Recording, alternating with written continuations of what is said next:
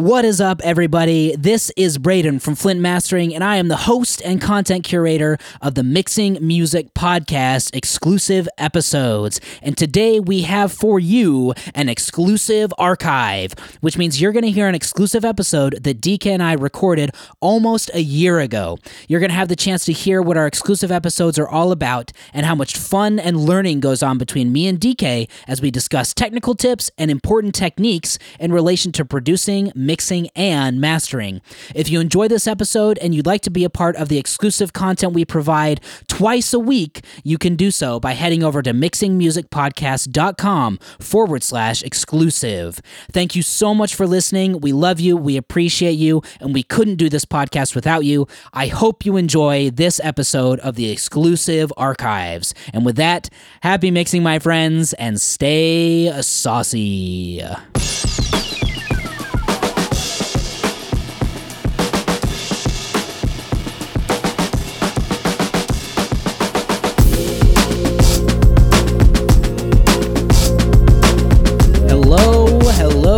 Hello, my friends, and welcome back to another exclusive subscriber-only episode of the Mixing Music Podcast. I'm your host for today, Braden from Flint Mastering, and joining me is the keyboard connoisseur and keyboard savant himself, building his own keyboards, hailing all the way from Okinawa, Japan. Okay, we standing at 6'3". Weighing in not 6'3". Now you're just 185 pounds. I don't know. Daddy DK, what's up, dude? Bro, these intros are getting more and more ridiculous. It was true up until the Okinawa part, and then after that, it was just false, just lies. What up, everybody? Thanks for subscribing and being part of this exclusive episode. I like the personal banter that we did last time. So 30 seconds of personal banter. Braden, what is your favorite food recently? My favorite food recently is Chipotle burritos. Which Chipotle burrito? The chicken burrito. Nice. Yeah. Any special changes or anything like that? Nope. It's like I'm a pretty picky eater, so it's just standard. I get the chicken, lettuce, beans, and rice, and that's about it. Nice. So, but yeah, I was never like a big Chipotle fan for most of my life, and then I started going a little bit like towards the end of my wife and I's time in Provo, and then once we got here, it's kind of been like my favorite go-to place. So, what's your favorite food recently? Good question. I've been drinking lots of Gatorade. That's not a food. That's so stupid answer. I'm getting to that point where like I'm running so much every single day that like I could play basketball or like do anything and I just do not get fatigued. It's more of a battle of electrolytes. Oh, okay. So like I will literally get like my body just needs potassium or like sugar or carbs right now. Yeah. And so, like, the Gatorade actually has been really helpful. So that's my thing recently. I'm glad you ended that sentence. You ended that sentence with Gatorade, because the way it sounded like with your inflection, I thought you were like, I don't know. I've been drinking a lot lately. drinking a lot recently. Oh, of the Gatorade, you know. And no, but I was gonna say with Chipotle for years. I don't know how it started. I think it was on accident. For years, my favorite burrito at Chipotle was vegetarian. Oh, interesting. Yeah, and I wasn't a vegetarian, but like for all of high school, I would just get a vegetarian burrito like every time we went to Chipotle. And no reason. I think like we had to get it once. Maybe they were out of meat one day or like someone bought us a burrito or something. I don't know. But ever since then, I was like, oh my gosh, vegetarian burritos with the bean and rice. Because the beans and rice is like enough. It feels very rich still without the meat. Oh, yeah. And like they give you more of everything else when you order vegetarian. I thought it was delicious, so I'd order that. It wasn't until like literally almost out of college that I first tried like a chicken or steak burrito or something like that. I'm like, oh gosh, this is different. It's a real story. I have no reason. I think I went vegetarian like 6 months at one point in my life, but we're not going to talk about that. Anyway, let's get into this topic today. That's enough. All that right. was more than 2 minutes of personal banter. Yeah. Let's get right into this episode. Cool. Well, today we've got a clip from Wavy Wayne. He is a big YouTube star, over 235,000 subscribers, and he's a mix engineer, does mostly hip-hop and trap, if I am correct. And he's kind of a big deal. He was doing stuff at NAMM, interviewing big engineers, doing little workshops, and he makes super great content. So if you're not already subscribed to him on YouTube, definitely go check out Wavy Wayne. Today we're going to hear a clip from him about buying gear that you don't need. And this comes from a video series he did, which is like amateur mixing mistakes. And like I said in one episode, I love these clickbait titles. They always get me. So I was like, all right, let's see what this is about. So this comes from Amateur Mixing Mistakes, Buying Gear You Don't Need. Wavy Wayne, roll the tape. Now this next mistake to avoid is gonna save y'all some money, man. And I'm talking about buying gear before you need it. Don't just let that money burn a hole in your pocket, right? That's what my mom used to say. That money must be burning a hole in your pocket. Because you're looking for stuff to buy, right? Instead of looking for problems to solve, right? So the only reason you should be buying a new plug-in, buying a new piece of gear or whatever it is because you have a problem that you need to solve, not because you're marketed to. Make sure that you have a problem that you need to solve, and will this purchase help me to solve my problem? A lot of us just go out and buy stuff. We buying so many plugins, buying these gears and control surfaces, outboard compressors, preamps, all this stuff, and then we don't even know how to work it. Right? Or it's complicating our workflow, and it's taking us longer to get the job done. It's taking a whole convoluted route, and it's not even adding any value to the project or to the clients or anything else. Don't feel like you just need to go and buy something because they came out with this new fancy shiny plugin that you think you need. Don't think you need it. Wait until the music is calling for something, and then you go out and search for the tool that can help you achieve what you couldn't achieve with what you already have. Then that's the trigger for you to go buy something new, man. I'm telling you, I like new stuff too. I like new stuff too. I like the fly stuff. I want to try everything that's out there. But listen, a big amateur mistake is really going to be that you're buying too much stuff. You're spending too much money. You're running your business backwards before you even making money. You're spending the money, okay? And not only that, remember that gear, software, plugins should only serve one purpose. But it sometimes can serve two, right? It can serve one or two purposes. When you get it, it's either going to help to make you more efficient or help to make you less efficient. Alrighty, DK. So Wayne tells us that obviously, like, everyone loves gear. He loves gear. We all like messing with new compressors and plugins and all this stuff.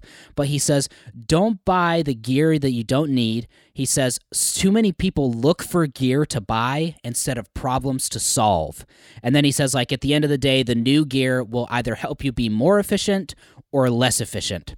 So I'm curious, DK, when you were an amateur mix engineer, is this something you did buy? Because I know you've had a lot of gear over the years. So did you buy a lot of gear maybe before you needed it, or did you take Wayne's advice and you were buying things for specific purposes? Yeah, so if you listen to the podcast or have been a listener to the podcast, I'm a big fan of two things. One, saving money to spend money on things that are more important. And two, being efficient. Neither of which is typically is a reason to rationalize buying gear. I've had a lot of gear in the past. I have a lot of gear now. We use a lot of gear. I still use gear to this day, and some gear is absolutely essential. Like, I think that you should prioritize spending money on monitors. So if the choice was monitor and a compressor, I would just put more money into the monitors. You know, I think that is an important piece of gear. I think it also depends on the stages. Like, for example, if you are a recording engineer, having an outboard preamp and compressor, at least a single chain, does make mixing easier, does make the recording process easier, and potentially allows the artist to be comfortable. When they yell, their headphones don't start blaring because it's compressed. But the cool thing is that now you can do all of that digitally with very, very little unnoticeable amount of latency on most modern machines. I'm a big fan of what this guy says. And here's the thing. I like gear. I like the idea of gear. I like flexing my gear. And if I was an audio enthusiast, home recording enthusiast, I was not trying to go full time. I have a studio in my house, or I work in studios often, and I have a home setup, and I just love audio, and I don't care about how much money I make from it. Then I would maybe invest in gear. But I think we did an entire episode in like a year ago where we talked about why buying gear, if you're trying to do music full time, is dumb. And that's because there's so many other better uses. And I love that he brought in plugins. That's something that we usually don't talk about. Because with analog equipment, they're prone to fail. You have to calibrate them. It's like having a car. You have to take care of it. Replace tubes if you have tubes gear. So you're literally sinking more money into something just to make it work, hopefully work the same as it did when you first bought it. But as far as I think plugins is another good way to get into it. You do not need 50,000 versions of an 1176. I'm going to tell you right now, I know all of us that are listening to the show, that are speaking on the show, Braden, you included, who's a mastering engineer, who probably would never use an 1176, has at least 3 versions of an 1176. Yeah. Way unnecessary. I mean, 3 I think is like an okay number, but I mean, I like the point. And it's a great thought process to have. Does this solve an issue? Nah. A yes or no. For example, if you do not have Antares Auto-Tune, you should probably save the money to buy Antares Auto-Tune, not another Neve 1073 clone EQ, or another 1073 or another 1176. If you do not have Melodyne, you should probably buy and prioritize buying Melodyne over another imager. I don't know. Or another limiter. If you do not have RX, because for all of their creative uses for noise reduction in audio, then maybe these tools that solve different problems is a better way to look at things and prioritize that. Or maybe, just maybe, whether you are single or you have a family, and especially if you have a family, wife and kids even, maybe you take your kids out to ice cream instead of buying a plugin. I don't know. I think there's better ROI on that, spending time with them. But that being said, that is important. Many of these tools are used to solve a problem. In mixing and even debatably in mastering now, analog equipment is inferior and does not solve problems. At the very end, he says, it makes everything less efficient. He talked a lot about efficiency, which to a professional, not to an amateur, to a professional, efficiency is everything. It changes how much money you're making per hour. And if you get analog equipment, you're dropping money to lose money. That's what it is. And it's really, there's more headroom when you stay in the digital domain, which is why a lot of mastering engineers are moving to digital. We were talking about Ian Shepard from the Mastering Show, who is incredible, very smart dude, who explains why digital is way more superior to analog equipment for multiple reasons, from a technical standpoint. I know there's a lot of audio nerds that really think that it's important. I think it's good. I think that analog equipment has an awesome tone that is difficult to replicate. And I think that if you changed and there's a reason why remixes or remastered albums just don't perform or get as many streams, is because each song and tone is nostalgic, and many of the tones that were made were due to the inflexibility of the analog pieces that were available in that time. That's the only tone that they could get, so that's what you're getting with, and that tone became nostalgia, which sells the piece now. I think that there's a lot to be said here. I'm pretty passionate about the topic, but I'm also a little bit of a hypocrite because I do own and use a lot of gear. But again, mostly for the recording phase. Yeah, that's my thoughts. I think that's it. I think I have a few more, but that's all I have at the top of my head. All right, well, now that you've stepped down from your soapbox, I'll step up on mine about analog gear. No, I'm just kidding. I mean, it can all be summed up in 2 words from Leslie Brathwaite. Analog sucks. Hold on, how many Grammys does the guy have? He has like over 14, 12. 16, something like that. Serban as well says the same. Serban is all in the box. Manny and Jason are partially out of the box, but when they start doing for V1, but then when they do revisions, they're back in the box completely. So like they print them, and then any revisions or any changes, all the rest of the prints are in the box. Yeah, well, and it's like you said, more and more people are moving to all digital because, maybe, not to my ear anyway, but maybe analog has a different sound, a different flavor compared to plugins. You know, there's a podcast I listen to called The Attack and Release Show. It's 2 mastering engineers, and they all the time they're like, oh, the Manley Verymu plugin just sucks. Like, it doesn't sound anything like a real Manley Verymu. Like, they're like, some of the plugins that kind of like elitist mentality really makes me want to hire them. That was me being fucking sarcastic. If you couldn't tell. But like they're like, some of the plugins are nailing it. They sound just like the analog piece of gear, and others are so far off that we won't give up our analog gear yet. And like, it drives me crazy, man. Like, actually, that show is very, very good, and I really like those guys. Mm-hmm. I'm not trying to talk I also shit. like and that show. And that's their opinion, and they obviously do fantastic work. It's their full-time job. I do think there's a difference when you like have a digital plugin that's trying to emulate and you advertise it as sounding the exact same as the gear, whereas like it sounds different, but it doesn't necessarily sound better. You know, nothing sounds better. Better is so subjective. There's no objective better tones unless you're counting just straight up distortion, which again would be digital. But for real, that's the thing too. It's like, yes, this plugin doesn't emulate a Manley Verymu the way that it advertises is one thing, but this sounds better or worse than a Manley Verymu is just such a stupid argument, a very low IQ argument to have. Yeah. And here's the thing too, is that far too many of us in the industry, and this is a big point that I've made many times over, we are meant to be producers, right? Not consumers. We produce music that other people consume.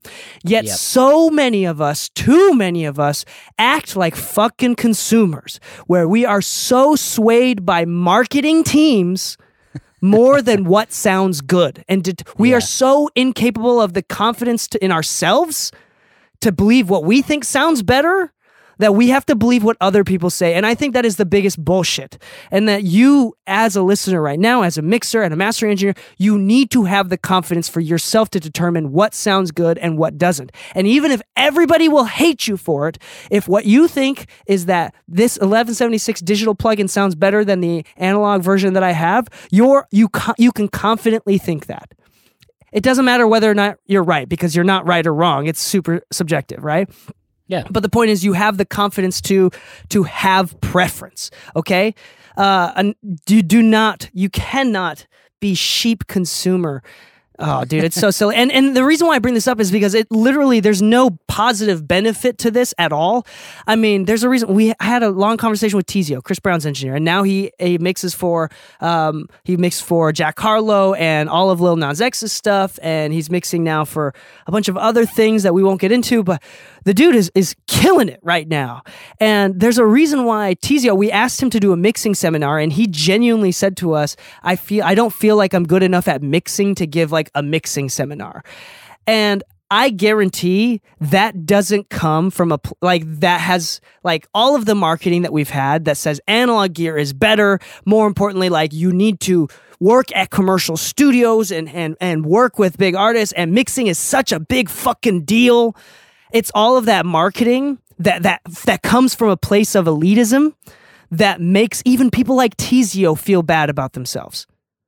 Like, it makes no sense to me why Tizio said, I'm not confident enough to teach a masterclass about mixing. That's so fucked up. And I have the only logical conclusion is from this marketing and elitist mentality. I mean, you probably heard me rant about this on the quit measuring dicks. Like we did an entire episode about how the music industry is just a big dick measuring competition and it just needs to stop.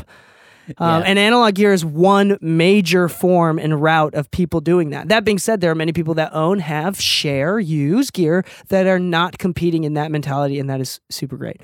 It's just different. Well, that's one thing I was going to say is, like, again, it goes back to being more or less efficient. And if you have like just racks and racks of analog gear and it makes you more efficient and it gives you a better end product that you're happy with, then use it. Like, hold on. If you do that, then I would love to interview you on the podcast and know your systems. Yes, there you go.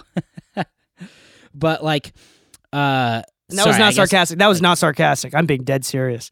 If mixing out of the box is genuinely faster for you, I want to know why and what you've done. Because I've heard of a lot of people, one of the things that I've heard is people that leave all of their boxes at the same setting, so then all they do is change the clip gain for like compressors, right? So you change the clip gain, so how much you feed so anytime they recall their session, it's just they feed into it. They change the clip gain into the compressor rather than changing the input-output of the compressor, the threshold. Yeah. In my case, I'm not a fan of analog gear because I think that it's like DK said, I think it's over-marketed. I think it's overhyped because, at the end of the day, these people have to sell stuff. Like, they've got shareholders and they have to meet a bottom line and all this stuff. So, like, of course, they're going to market it to you that it's the way to make your music sound the best. And maybe it is for you or whoever uses it. For me personally, it was not. When I first got into mastering, I was like, oh, I need an analog piece of gear, but I don't have... So, like, let's talk about this. I think this is a good experience that you brought up, like the SSL Fusion that you had. And did you sell it? Yeah, I sold it. Yeah. Good. Yeah. The SSL Fusion, for example, great piece of kit. It sounds really cool. I honestly think it made your master sound worse, and obviously you agreed too.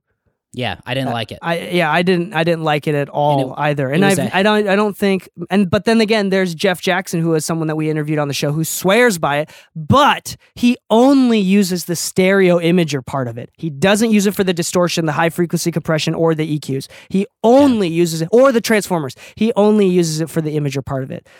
And so it comes down to, let's say it's a $2,000 box or a $1,000 box, and you're just mixing, right? No recording.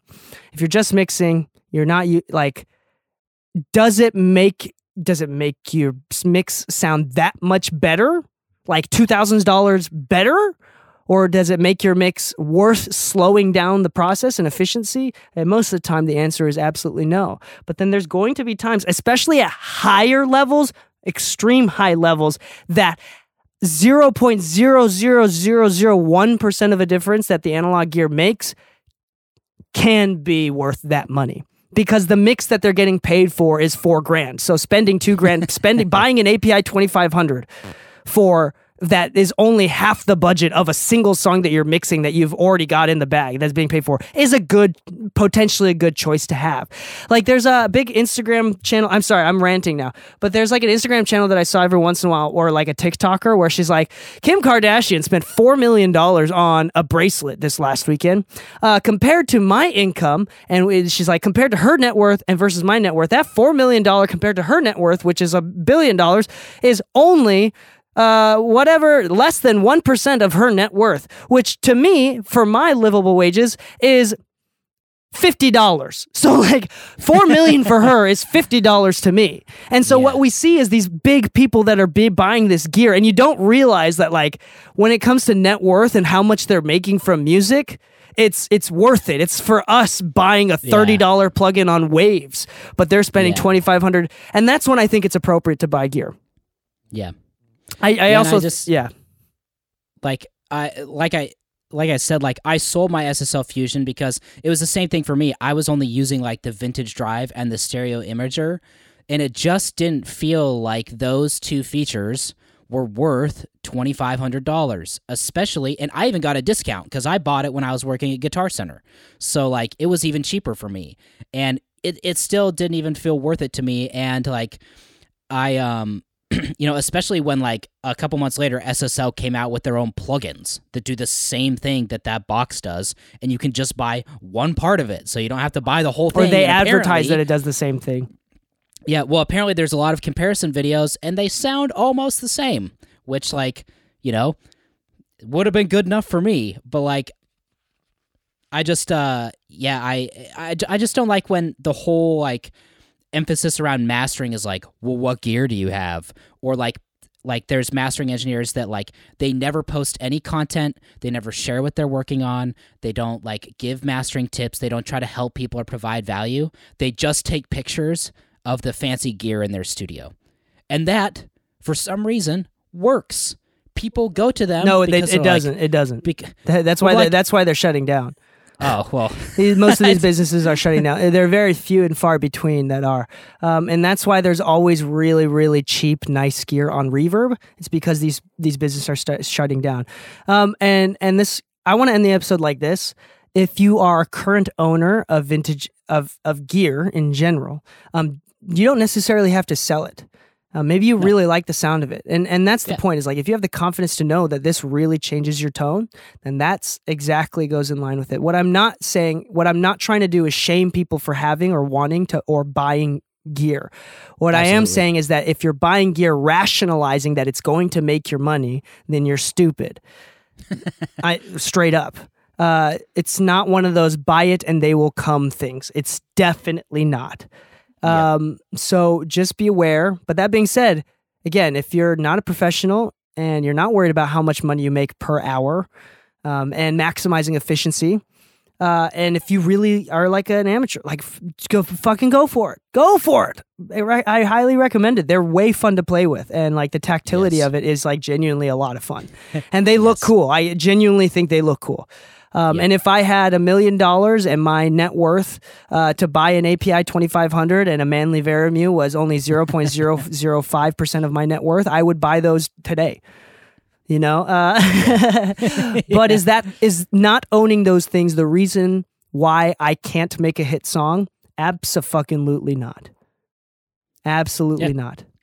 It's DK not has that. A whole career.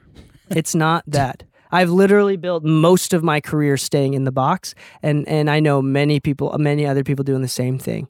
And it's crazy. The number one mixer in the world, Serban Ghenea. And the reason why I say number one subjectively, because he has the most top 40s, most Grammys, most plaques, completely in the box. And there are a bunch of engineers out there that's saying he's lying, he has a secret, he has some sort of converter thing. No, he's really in the box. He's really in the box. It's actually incredible. And it's so unbelievable. And the marketing has worked so well for so many people that there are so many people out there that genuinely don't believe that he's in the box. Like, it's just unfathomable that the number one mixer in the world doesn't use any analog equipment, not even for his monitoring. It's unfathomable, right? And that's how crazy and bad marketing is. They can't even believe it. I think too, it probably comes from, a lot of people that will do YouTube videos or tutorials. Like someone who is like always talking about their mixing process is Chris Lord-Alge. Like his videos are all over the place. And every time you see a video of his, he's just in a room full of gear with his console. Let's not bring him up.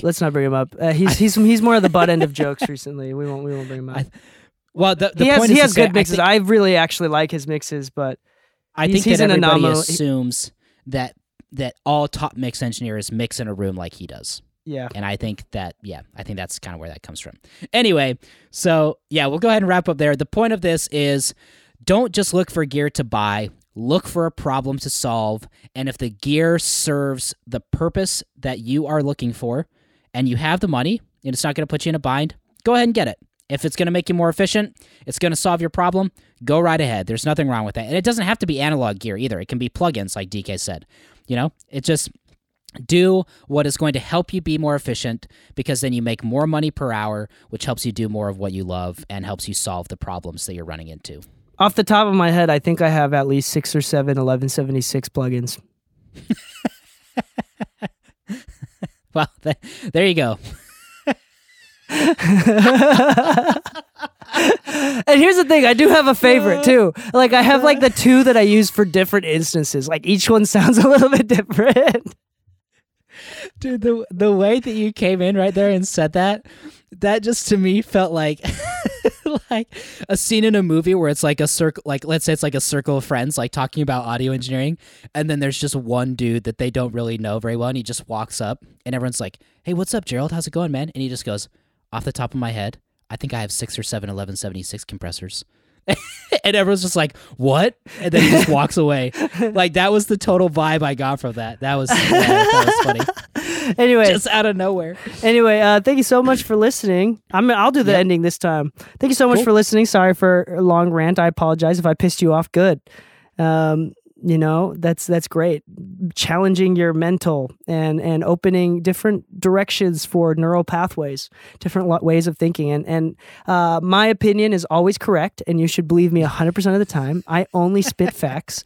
And and you should never take my words with a grain of salt. Yes.